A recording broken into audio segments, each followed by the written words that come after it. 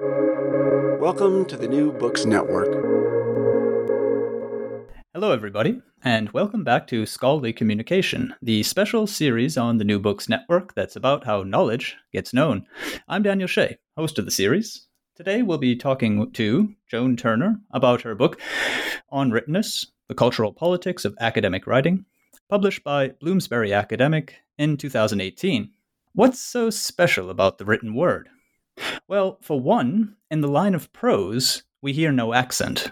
You would think, actually, that the writers of this world had it easier, from a social perspective, than the speakers, since a text is produced silently and at such a distance to the moment of communication that even the less sure of themselves have ample opportunity to make their text look like the text of people who are quite sure of themselves. If only things were that simple. Because the truth of the matter is that in speaking, where we out ourselves within seconds as American or British or neither of the above, awareness has risen, and with it, so has acceptance, or at least tolerance.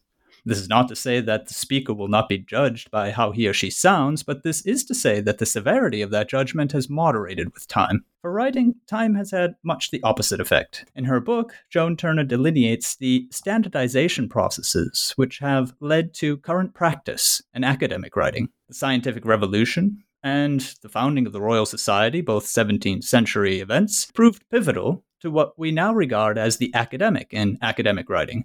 But the really pivotal moment came later, when the norm for writing espoused by Royal Society scientists had become the widely accepted norm of writing by any scientist. Everyone just seemed to forget that, being a norm, the Royal Society way of writing had first had to be established. And I'm not splitting hairs here, because the Royal Society norm takes a definitive position on the interplay between thinking and writing, because in this norm, language becomes a weather vane to a person's thinking, clear pointing north, unclear spinning in circles. And despite the wealth of evidence to support our contemporary functionalist model of language and writing, the writers of scientific texts down to this very day, really down to right now during this podcast, the writers of scientific prose today follow the dictates of John Locke. And they equate clear thinking with clear prose. They define easy reading as good writing, and they call out any inability to achieve either as the certain indication that the writer is inadequate to the task and inadequate to the research. A person can't write poorly but still be capable of the science. That's not how it is. Joan Turner's aim in On Writtenness is to expose the textual ideology of academic writing, which would pronounce such judgments as if simple facts.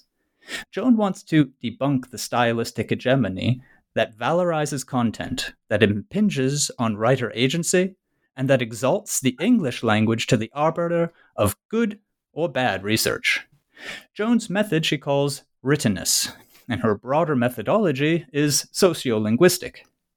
Writtenness separates the academic text into four components, and through these, Joan organizes a meticulous breakdown of just what academics are thinking when they think good text. Writtenness first refers to the text as product, to a use of language which has become an object. Text on pages, text online, text in notebooks, whether paper or electronic, are present, and without further additions being necessary, texts are present to any reader's perusal. The second component of writtenness is the writer's effort in making such products as texts are.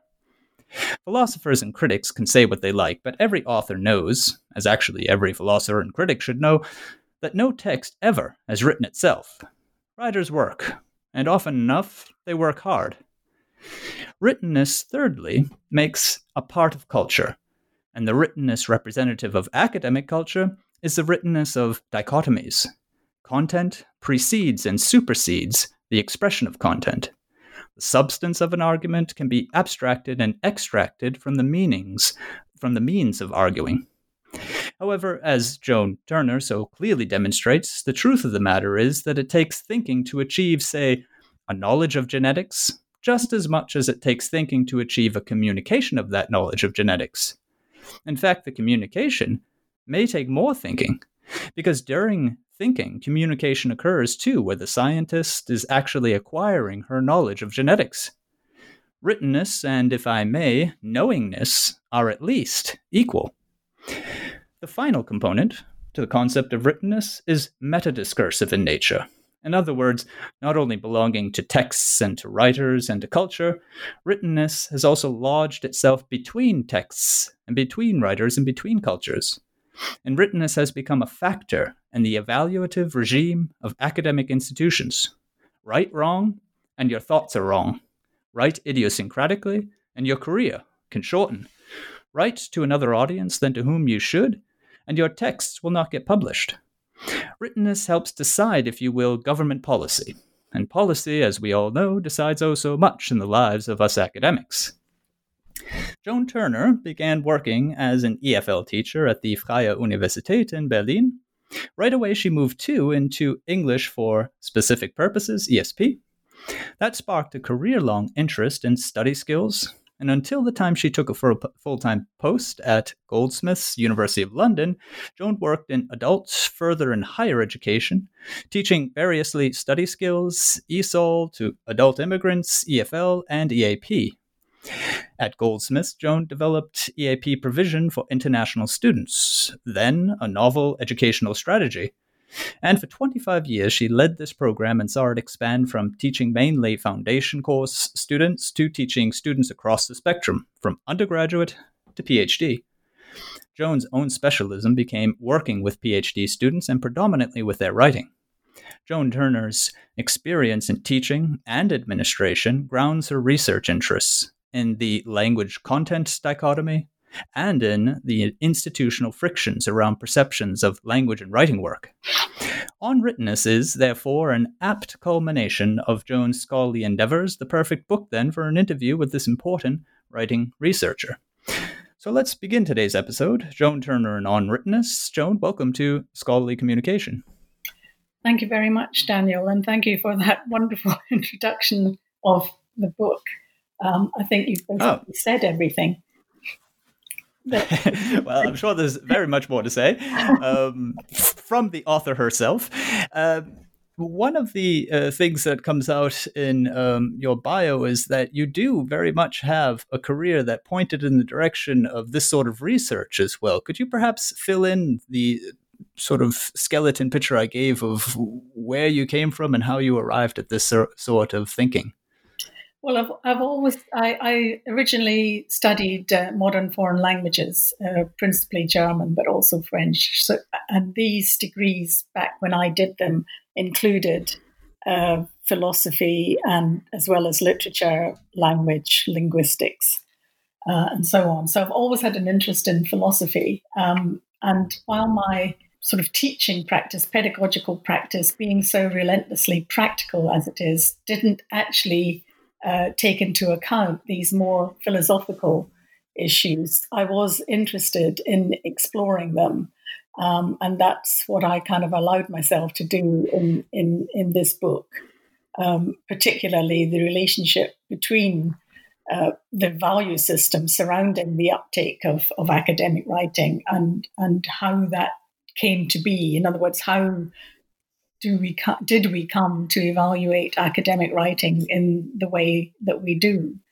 And going back to the 17th century philosophers such as John Locke and other sort of political theorists such as Thomas Hobbes and theologians such as Bishop Wilkins, we can see the importance placed on the communication of knowledge.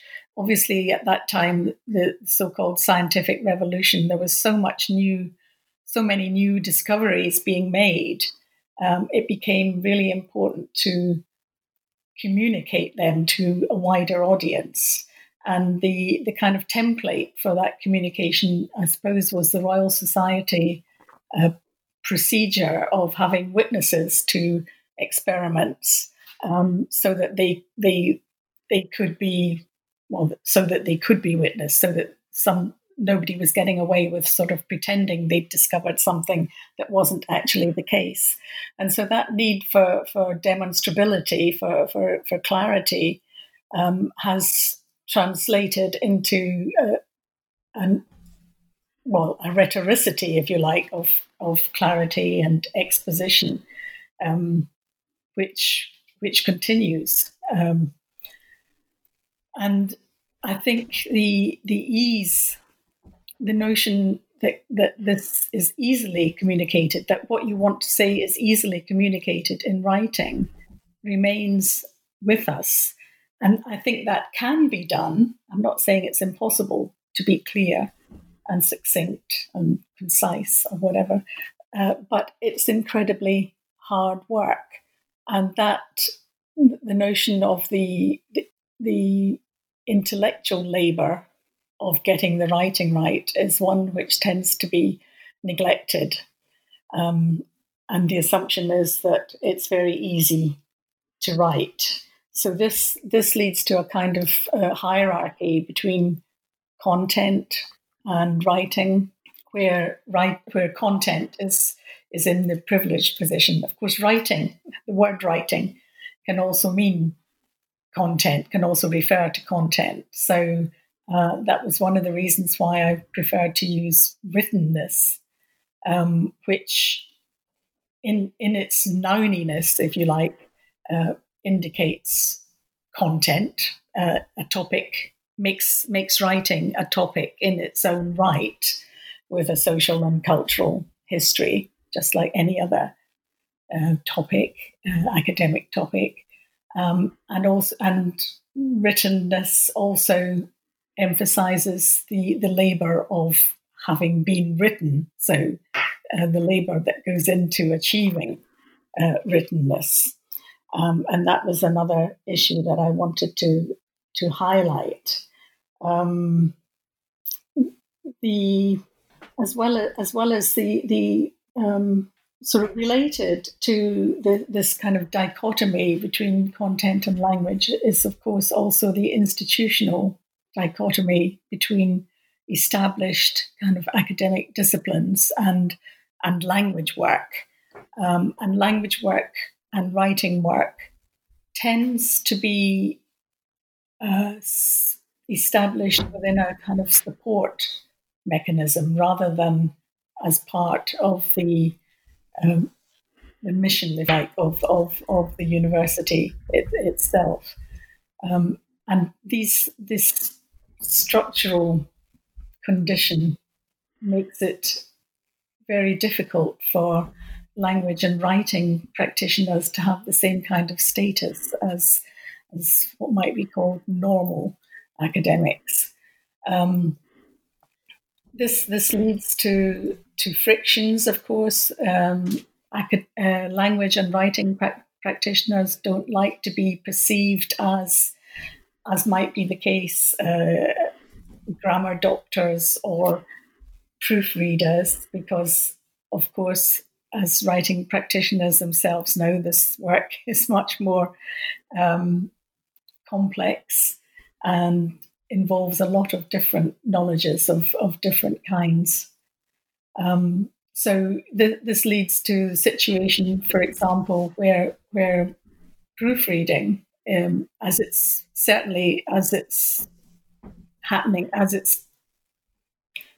happening in contemporary higher education, international higher education, is changing its meaning, because many disciplinary-based staff ask their students to have their work proofread so that they can better understand it in alignment with their own experience, presumably, of proofreading, whereby that is standard practice in any publication. You have to go through this process of proofreading, and indeed, you often need to go through the process of proofreading.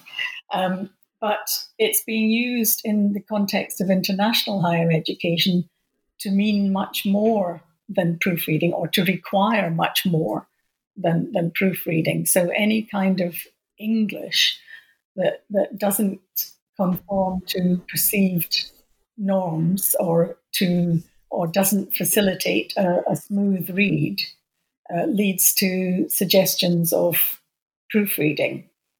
And this is causing problems, not only of kind of academic, what's the word? There's this whole new institutionalized perspective of making sure that you're there's a word for it. I can't. Sorry, it's just gone. But that's all right. But it's the fact that students have to usually sign something to say that what they're submitting is all their own work, whereas what might be issues of plagiarism then, basically. Plagiarism, but there's a kind of it's a fairly new field within the university of making sure that the academic work is plagiarism is one of the issues, and proofreading, I think, is not. Proofreading is difficult because it's acceptable, whereas plagiarism isn't acceptable. But by being acceptable, it actually masks the amount of work that possibly goes into a text by other people other than the individual submitting the work. And yet the university still operates on the principle of the individual author, and that the work submitted is all one's own. Mostly there are obviously cases where teamwork is the actual task required, and that's a different context. So proofreading, in a sense, is emblematic of a kind of cultural transition from what might be called an historical transition from what might be called print culture and the affordances of the digital age, the ease with which texts can be moved around from one person to another, around the world, even back and forth. And this is invisible to a large extent. So this kind of proofreading then emblematizes also the precarity, if you like, around writtenness, who's actually doing the writing, and also masks the nature of getting the writing right and how arduous a task that is. Well, you certainly outdid me by just covering the entire book in those few minutes. When you said that my introduction was saying most of what there was to say, I saw your foot step into every single chapter of the book right now, and tried to keep up with you, thinking where my next question would come. Yeah. I think proofreading, though, came out as something that sort of combines quite a lot of what you want to say about writtenness. And writtenness itself, I want to commend you on having chosen as a word, because it does encapsulate so much of the things that would be missed if we were using a term like writing. But to get briefly back to proofreading, I know that in my experience, there is with teaching people who perhaps, haven't come from a strong reading and writing humanities type background. So I'm thinking maybe in the natural sciences. Mm-hmm. There is this feeling that you write the text and you proofread it.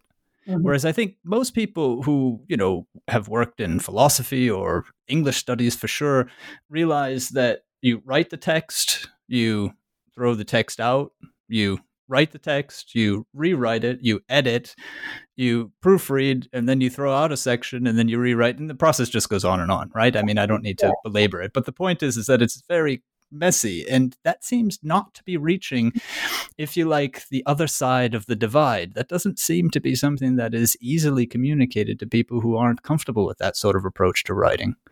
Yes, I very much agree with that. And of course, that is, the writing practitioner's job. I mean, one of the main things we say to students all the time is you must draft and you must redraft. I think in the American writing centers, it's revision rather than redrafting. But in Britain, it tends to be redrafting. And that kind of process approach to writing is central, I think, to writing pedagogy. And of course, it is, as you say, it's not necessarily the norm. I think in the book I did give the example of one. He was a scientist who had written a book, and he'd written an overview of his process of writing, or the difficulty he had writing his book, because he hadn't realized it required so much drafting and redrafting. He was knowledgeable, obviously, in his subject area, and he thought the book would more or less just write itself. So yes, I think I agree with you that getting that idea across, that writing is not simple, doesn't just take one take, is perhaps difficult with scientists. I think it's also made more difficult today with the need for new findings to be made public very quickly, very speedily. And of course, that doesn't allow for time to adjust and hone the writing. There's always, when a new term comes into use, there's always you can have a pretty sure sense that there's something going on. And the scientists that I've met talk about their research being scooped. Yeah. So in other words, someone just beat them to the publication punch. And that's precisely what you're talking about. It is indeed very high pressure and high paced. Mm-hmm. Yes.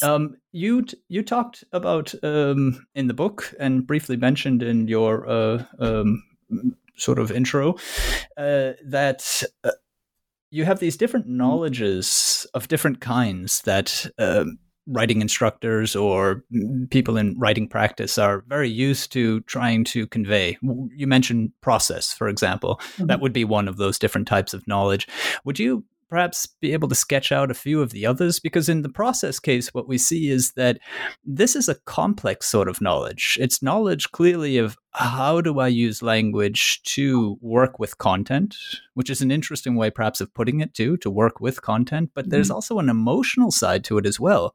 I mean, to have written something and to throw it out takes guts, and these are the things that also need to be taught. But if we might also, just for the listeners' sake, sketch out some of these other knowledges that we continue to that we typically think of when we're talking about literacies, if you like. Mm-hmm.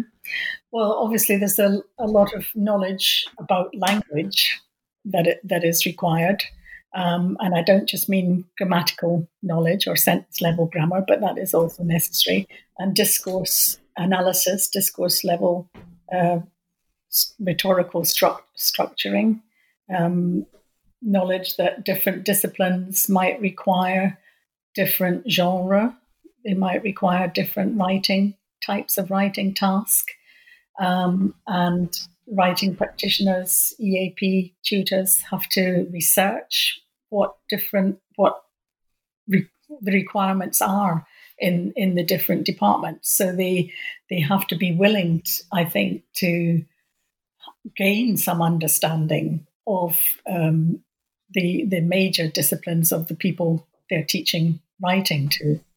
And that's not something that everyone can do. There's also knowledge of, if it's a class rather than a one-to-one, knowledge of class management. How do you get students communicating with each other in groups and talking about their experiences? I think, for example, it's often the case that the writing class, say even for PhD students, if it's a class, often it's one-to-one, but if it's a class, they have the opportunity to talk about their work with each other that they don't otherwise have in their own disciplines.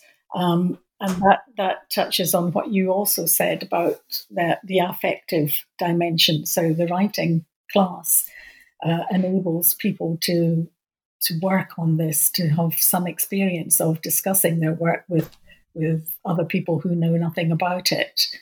And I think that kind of work is very valuable as well. Other knowledges, there probably are a lot of others, but they're not.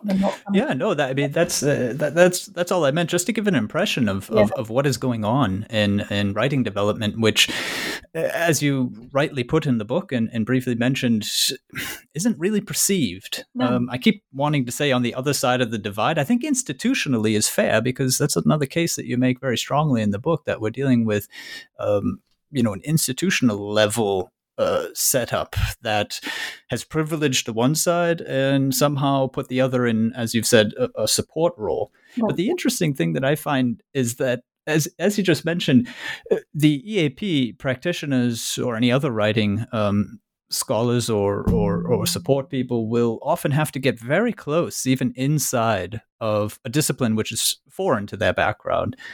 And I find that already it must be an indication of the closeness of our work to content.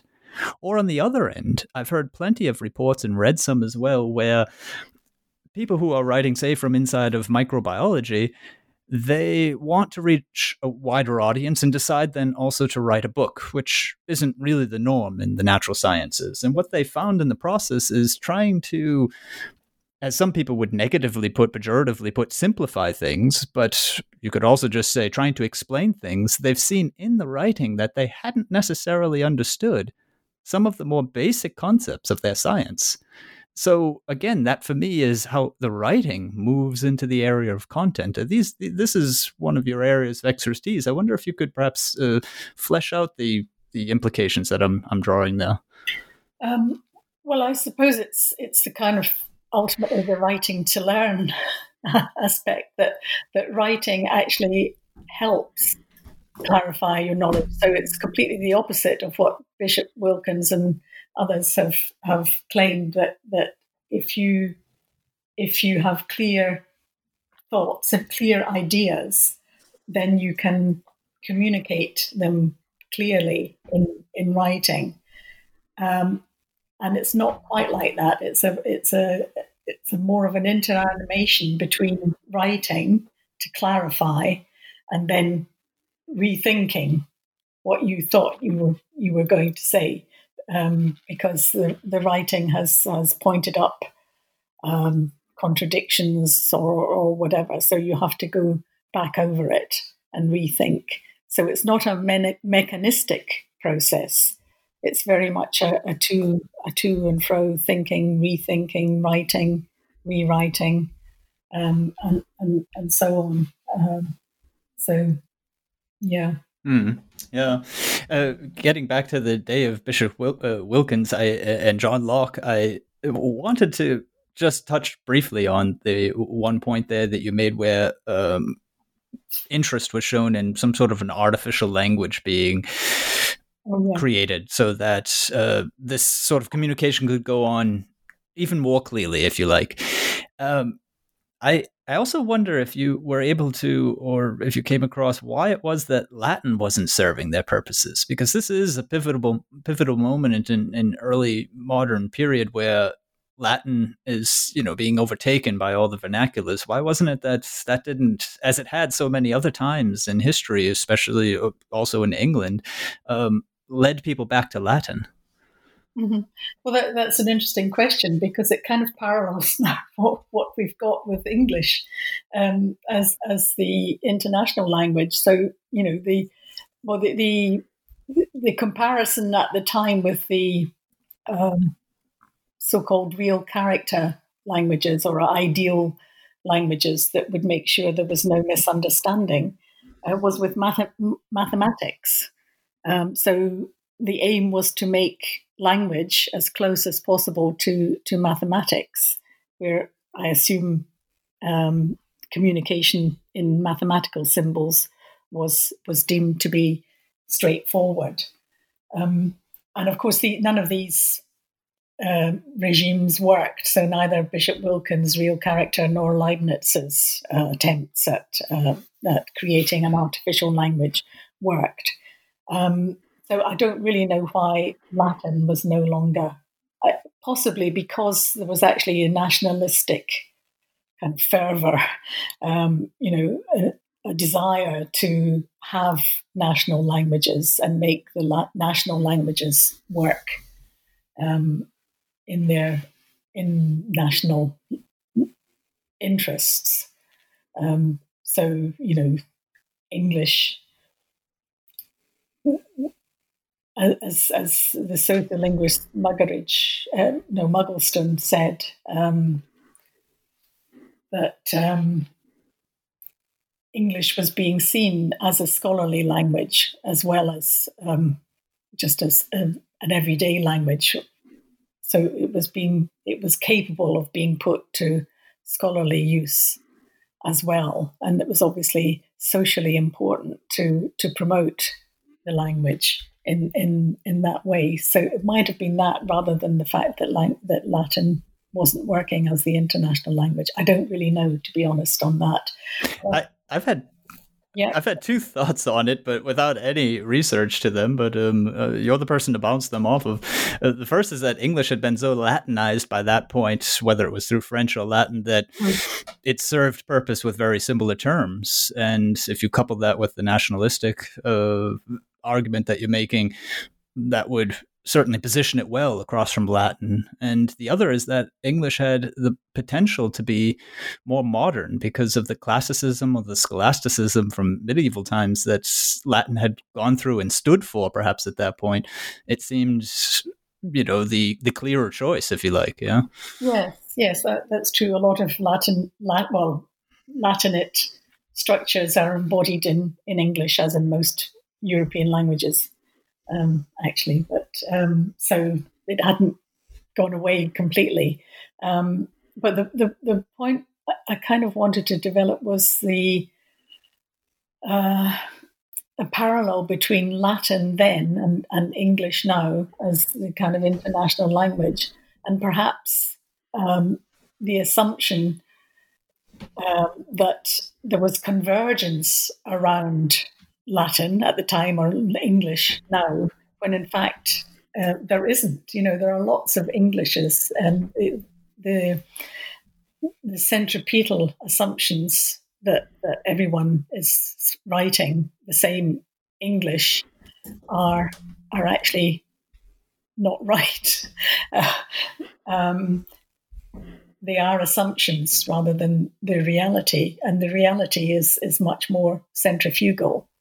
With lots of different uses and varieties of English taking place, which, of course, the use of proofreading is used to kind of gloss over or to wipe clean or whatever. You make the wonderful illustration of that point in the book where you say, so we have an academic essay, say third-year essay in Korea, in Denmark, and in New York, right? They're all labeled by their institutions, which are all meant to be also internationalized institutions, as academic essays. But will we find there the same content? Will we find there the same English, the same academic writing?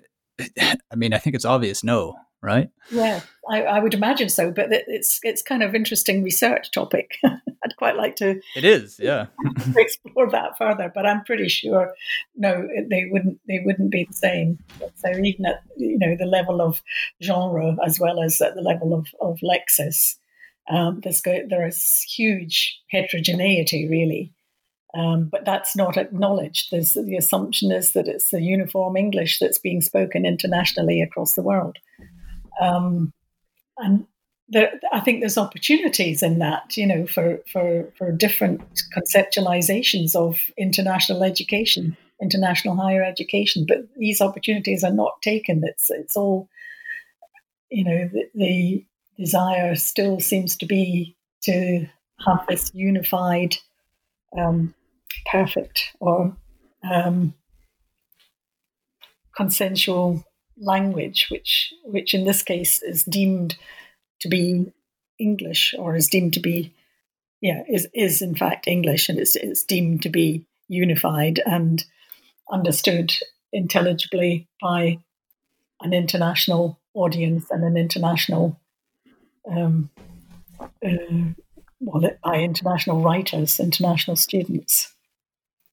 That puts me in mind of what you say about the elite economy of English. Mm-hmm. There you bring in the terminology from Benedict Anderson, the imagined community. Mm-hmm. Could you perhaps get into this idea of the imaginary involved? Because I think that brings us one step further with what you were just talking about, how we have this unitary vision of English, and yet it's not really the case. How does this terminology from Anderson actually help us understand what's going on there?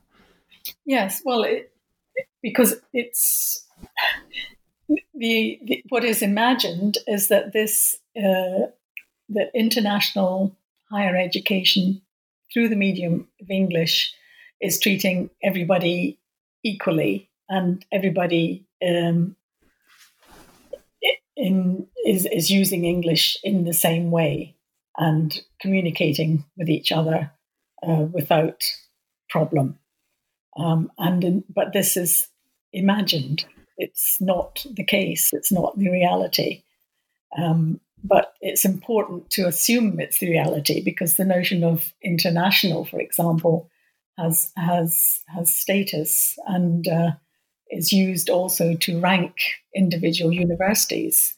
How international a university is perceived to be is going to further its progression up the global rankings. So there's a lot involved in the terminology international, but it's not the reality. What it purports is not the reality. So that's really what I wanted to get at with the notion of imagined communities, or the imaginary of a uniform English throughout international higher education. And that is on the theoretical level, and does do a very good job of explaining what's going on the, let's say, on the more communal level, the level of, say, one university or so. The way that seems to work out, as you explain in the book, is that you have a sort of regime that's set up, which evaluates writing along the lines of evaluating also abilities, intellectual abilities in particular. Yeah. So poor writing is, a proxy essentially for not being a good student. This comes out in particular in the chapter that you have on polished prose and its friction. I wonder if you could bring this imaginedness down also to that more concrete level of how it's actually affecting the way our students and our future researchers are even learning in their disciplines. My issue was really with the extent to which students are stigmatized for poor English or whatever, and then that translates into them being deemed not intellectually capable of undertaking the studies they're undertaking, and that is really insidious, I think, and this is happening. Or this is the case all over the world. I gave some examples from students in universities in South Africa, as well as students in the UK, international students, particularly in the UK, being stigmatized because their language seemed to be lacking or not up to scratch. For example, one student actually, of course, students do have some power in this, particularly if they're more advanced students, say PhD students. So I gave the example of one student who had a PhD student who had actually changed departments, changed supervisors, because his original supervisor, as he thought or termed it, was more interested in his grammar than in what he had to say. So this student then went to another department and was accepted there because that particular supervisor seemed to be more interested in his ideas. So there's all sorts of conflicts go on across the world just because language ability, especially when it's an additional language, is equated with intellectual ability. And this is another issue which needs to be talked about a lot more, I think. I find also in my own experience and in teaching writing that very often you'll find that people who don't have English as their first language take their difficulties in writing as being difficulties in writing in English because, they're coming from another cultural or linguistic background. And I'm not going to deny that that doesn't play a role. And in some cases, it plays more or less of a role. But what needs, I think, also to be made clear is that facing difficulties in writing is the way most people face writing. And when you add to that complex topics, complex argumentation, complex content in a conventionalized form, the academic written norm, as you've so well described it in your book, then, anyone is going to face difficulties with that. Mm-hmm. Yes, absolutely right. I think that's that tradition of accepting that everyone needs help with writing or needs to develop their writing expertise. Their expertise in writing is better developed in the United States, where there's writing across the curriculum, with the writing across the curriculum model. And I think increasingly in the UK also, so-called home students, that is students, born in Britain or not even necessarily born in Britain, but now living in Britain, need or want help with writing. And I think it's a pity. In some ways, I'd like to go back to the medieval trivium and sort of have language and writing at the core of university activity rather than on the periphery. Of course, that's not going to happen, but there is much more need to have it embedded in the actual program structure rather than something that just happens on the side. One of the first articles I wrote on academic writing, what was actually on English for academic purposes, was titled EAP Mainstream Current or Peripheral Flow, and it was addressing that particular dynamic.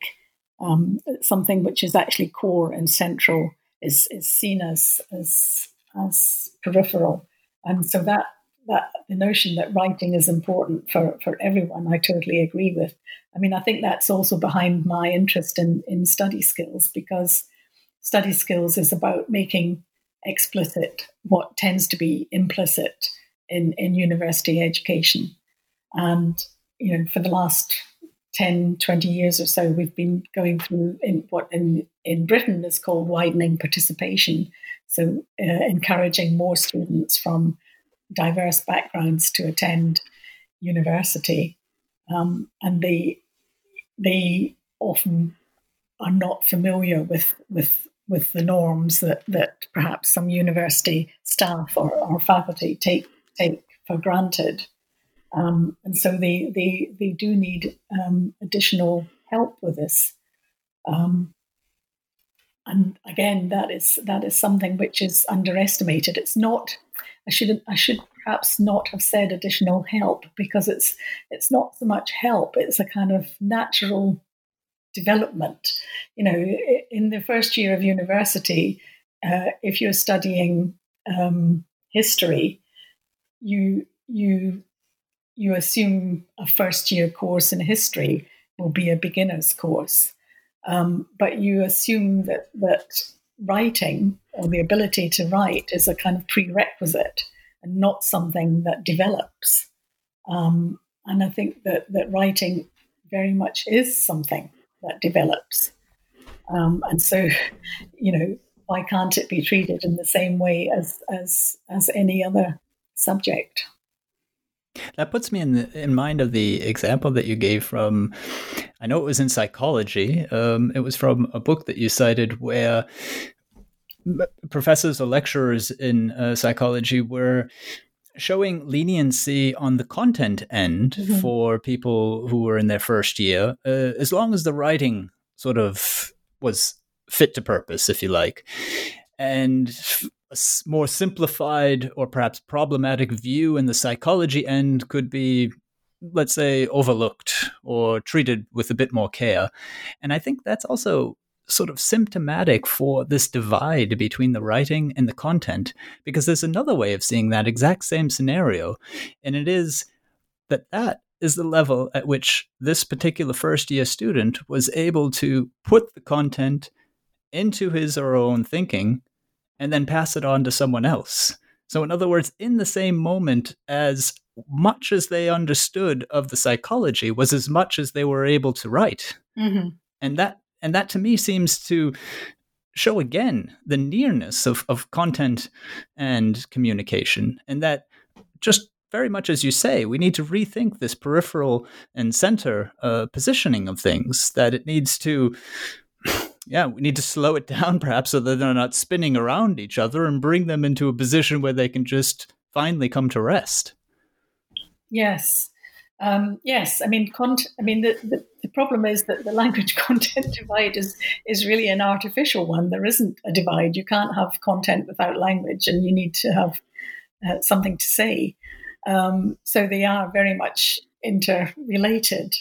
But it's partly the Lockean dichotomy that exists, that makes the language element a kind of separate element, an add-on, something that can be polished rather than integral. Yeah. That puts me also in mind of some of the things that, you also cited in the book, and things that I've heard that people are given as advice on how to improve their writing, whether or not their first language is English. Mm-hmm. But for example, L2 users being told that since Jane Austen and Charles Dickens are, paragons of great style in English, read them and it will rub off. You seem to be critical of that approach, for example. Yes. Well, we are now in the 21st century, and that is advocating 19th century novels, which may be of interest to some students. I mean, I'm not saying don't read them, but I don't think it necessarily helps with the norms of writing today, and particularly academic writing in a particular discipline. So I understand the well-meaningness of the advice, but I don't think it necessarily helps in the way it's intended to. What must be the thinking then behind someone who would be passing on a tip of that sort to someone who's not, in the case of the UK, a home student, for example? I think that was the context also in which you brought it up. Yes. Well, I think it's the assumption, or perhaps the perception of their own reading, that these novels are simple to read. They're realist novels. And so the assumptions are that you're representing reality. And that's what it's expected of students. They're expected to represent the reality of their discipline. But these novels, of course, don't necessarily help with developing an argument, which is normally the main expectation of student academic writing. So I don't really know. I suppose it's maybe it's also the cultural Englishness of the novel as well. So perhaps it's the cultural dimension that they're proposing rather than actually developing their language use. I mean, I find it also a bit paradoxical as a tip for this, in the sense that you wouldn't be able to translate Dickens or Austen's sentences into academic sentences. In fact, they would probably be the ones pointed up as being purple or flowery, wouldn't they? Yes. So it's and that makes me wonder that is there sort of a divide going on in this person's mind, or any person's mind who thinks like that on the one hand there's beautiful writing and read it, but write this way. Mm-hmm. I don't know. It just seems confusing. Yes, it is. It is very confusing. I suppose it's an association with writing and literariness. I mean, for example, in the regulations of PhD examinations, for example, there's often a line or a clause saying the written presentation must be of a literary style.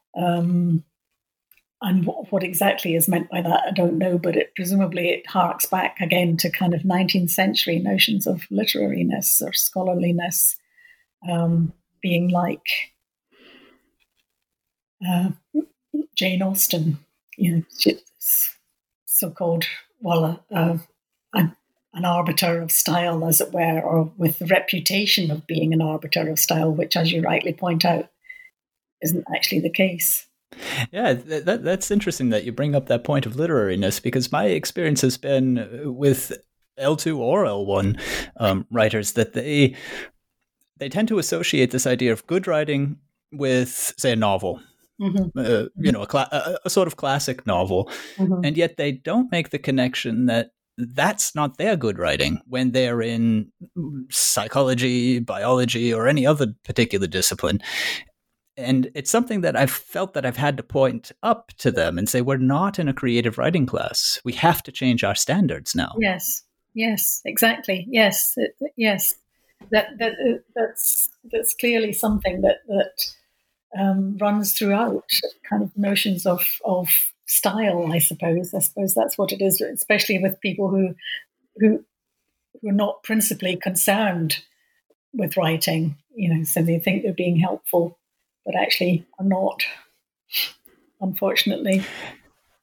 This brings me also to, you spend some time on style guides, and I wonder what contribution they perhaps make there. Some of the bigger style guides along the line of Helen Sword or Steven Pinker, which have been published in the last decade. But then, of course, there's the classics that go way back, the Strunk and White, and the British version is Write Plain English. The name is escaping me right now. Is it Gowers or something? It doesn't matter. I think it might be Gowers. Excuse me? Sure. Gowers? Yeah, right. Yeah. That's right. He would be probably something comparable on that end. And you spent some time talking about the style, and style seems to be a key word here, which probably does ring in these resonances and associations with literariness. And I would almost wonder how complicit these style guides are in focusing on that, because if you look at many of their examples, Helen Sword would perhaps be there an exception, but many of their examples come directly out of the nonfiction market. They may be academic in content, but they're clearly academics who, as writers, have broken out of the narrow field where you have a monograph that sells 600 copies, right? Yes. No, I think that's right. And of course, they're also trying to be uniform and monolithic, and applies to all disciplines and all writing, rather than specific disciplines. So I suppose the literary is easily relied upon there, because it's something that everybody reads. Well, perhaps I shouldn't say that. The assumption is that most people read novels, and so have some understanding of style. But again, I think it's ill thought out and misleading often. A lot of these tips, I mean, they might be helpful to an extent. I don't want to dismiss them out of hand, but there are so many contradictions within them. And again, the idea of a tip, a style tip, assumes something relatively easy to get to grips with, and that is not the case. Simply not the case. So from that point of view, I don't advocate these style readers. And it would seem, as you're saying then, that their attempt at broad coverage, perhaps even their attempt at being sellable, is what limits their usefulness when it comes down to, the student or even perhaps the postdoc who's trying to get published inside his or her field. Mm-hmm. Yes, I think that's right. Yeah. There you need much more kind of, well, you need to work with peers, I suppose, and with mentors in honing your style, and also reading lots of articles in the field, so before you can engage yourself with what it is you want to say, want to put out there. Your point on tips is also very good. The fact that it seems so easy. And it's interesting also, as you make so clear in the book, that many of the tips are actually negatively formulated. So they're about avoidance, which would very much appear to perpetuate this regime of evaluation. And I've noticed in very many students as you also say in the book, sort of an internalization of these rules. So without reflection as to how useful passive or not passive might be, I or one might be, or any of the other sorts of typical points that are brought up in style guides, the students are just, to avoid trouble, to avoid mistakes, very keen on making sure that they stick with those rules. Yes, that's true, and that's a pity, really, isn't it? Because it's not allowing them the freedom to explore and actually say what they want to say in with a sense of freedom, and without the fear of getting things wrong. It's the fear of stigma, which seems to be prevalent within academic culture, because one is so readily stigmatized. So it would be nice to have a shift of attitude in that regard, or in all respects, whether it's the student struggling or the postdoc trying to get published. If there weren't this fear of the stigma, they might be more willing to attempt to get things published, to submit them and not be too afraid if it's rejected at the first attempt or whatever. Yeah. And the thing that would probably help there is the point that you get into in your last chapter about written English and flux, which is directly from the title. This idea that English has always, as every other language, been developing and changing and varying through time, through different places, and so on. We see it happening before our eyes right now. You give a very interesting exposition of the use of the and what is allowable now, what perhaps, let's say, a generation or two ago, an academic would clearly not have ever considered using. I'm thinking in particular of when you have a noun followed by of, particularly in scientific writing, you have a level of flexibility not to use the there. So one example that I just happened to look up before, so this is not from the book, but it shows more or less what's going on. So if you have refinements that include acceleration of their voltage signaling. So very often we would think refinements which include the acceleration of their voltage signaling, because acceleration is definite in that use, and definiteness comes through in English typically with the, but this is a published article in the Sciences. So my point is that we see the language changing. We see the language being used, as you so rightly put, by more multilingual users than what we would consider native speakers, which you so rightly describe in the book as expert users. Yeah, so you give a entirely different view of the continuum between someone who uses the language close to themselves or someone who's just new to the language. But the point is rather that where are we going to find rules in language when language is in flux anyway? Yeah. Well, again, that requires a shift in attitude, a greater tolerance for kind of heterogeneity of use, rather than expecting what I call the smooth read again, where you read a text without any kind of obstacle. The expectation is that you should read a text like that, where it just flows and you're carried along with the flow. And I think increasingly academics are going to find that that's not the case. And I think we do need to have to change our attitudes there.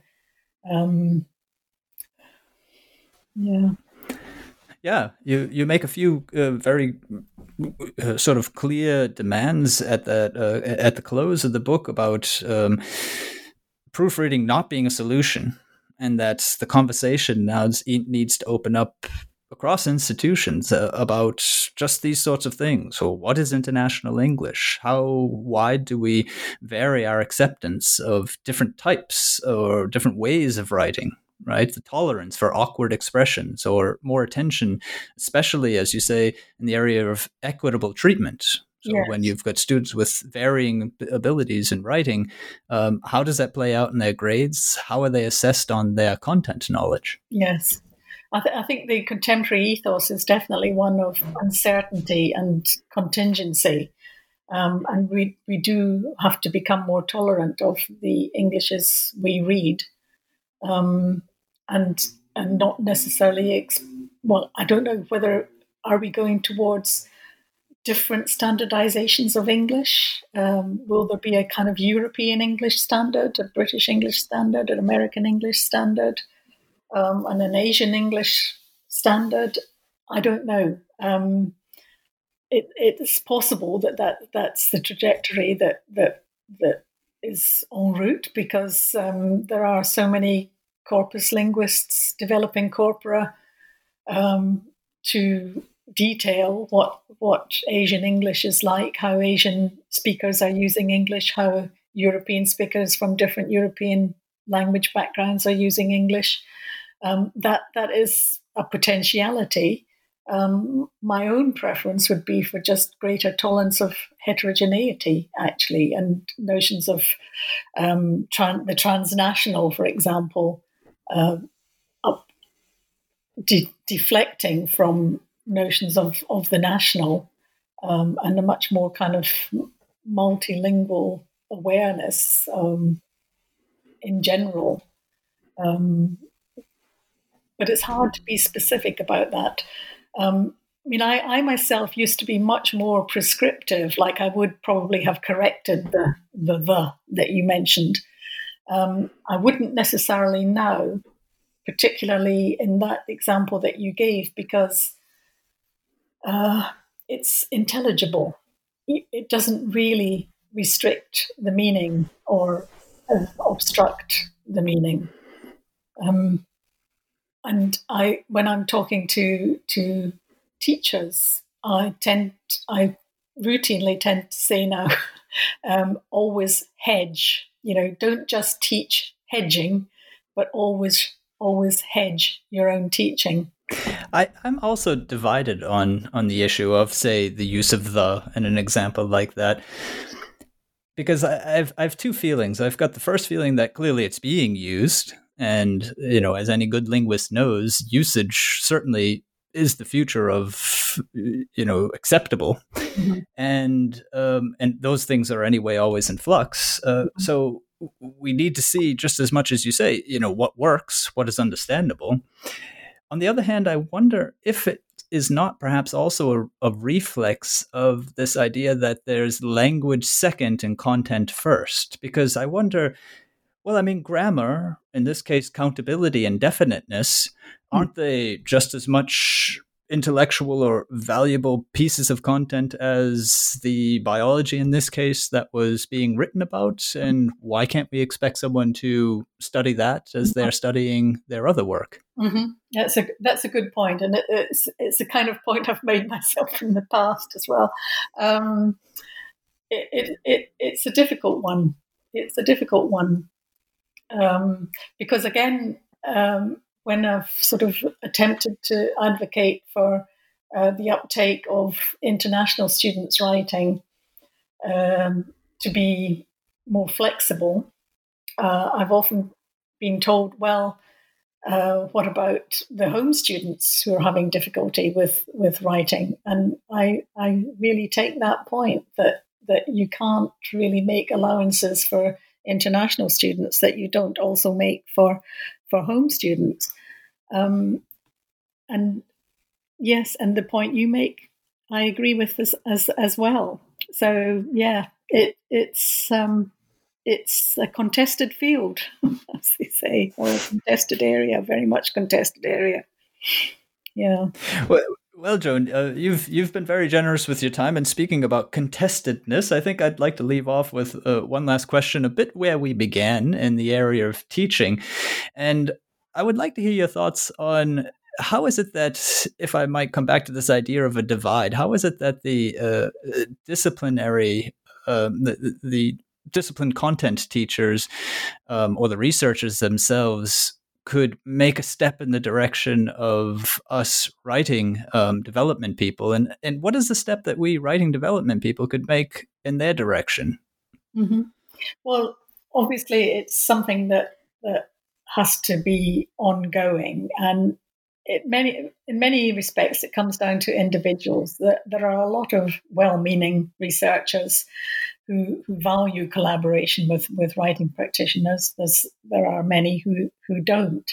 And I think probably it is incumbent upon the writing practitioners to kind of put themselves forward more, to kind of slough off the sense of inferiority that might surround them because of the institutional positioning, and be a bit more bold and speak to the academics in whatever disciplinary field is more appropriate for their institution, and just attempt to begin that conversation. I think often when you do on an individual level, it works. Yeah. Although there's often another problem that occurs with that is that if you're actually making contact with a particular department where you've got a lot of students, where a lot of your students come from, then you might make contact with a particular individual who then leaves that institution or goes on to a different role and is no longer collaborating or speaking with the language center or the writing center, and then you have to begin again with another one. So it is an uphill struggle. I hope sometimes it seems like a Sisyphean struggle, but I hope I do hope, and I have some optimism that things will get better. Well, thank you very much. That is Joan Turner, and her book On Writtenness, The Cultural Politics of Academic Writing, was out 2018 with Bloomsbury Academic. I'm Daniel Shea, and this is goodbye from me to Joan. Goodbye. Goodbye. And this is goodbye to all of you. Bye-bye, and until next time here on Scholarly Communication.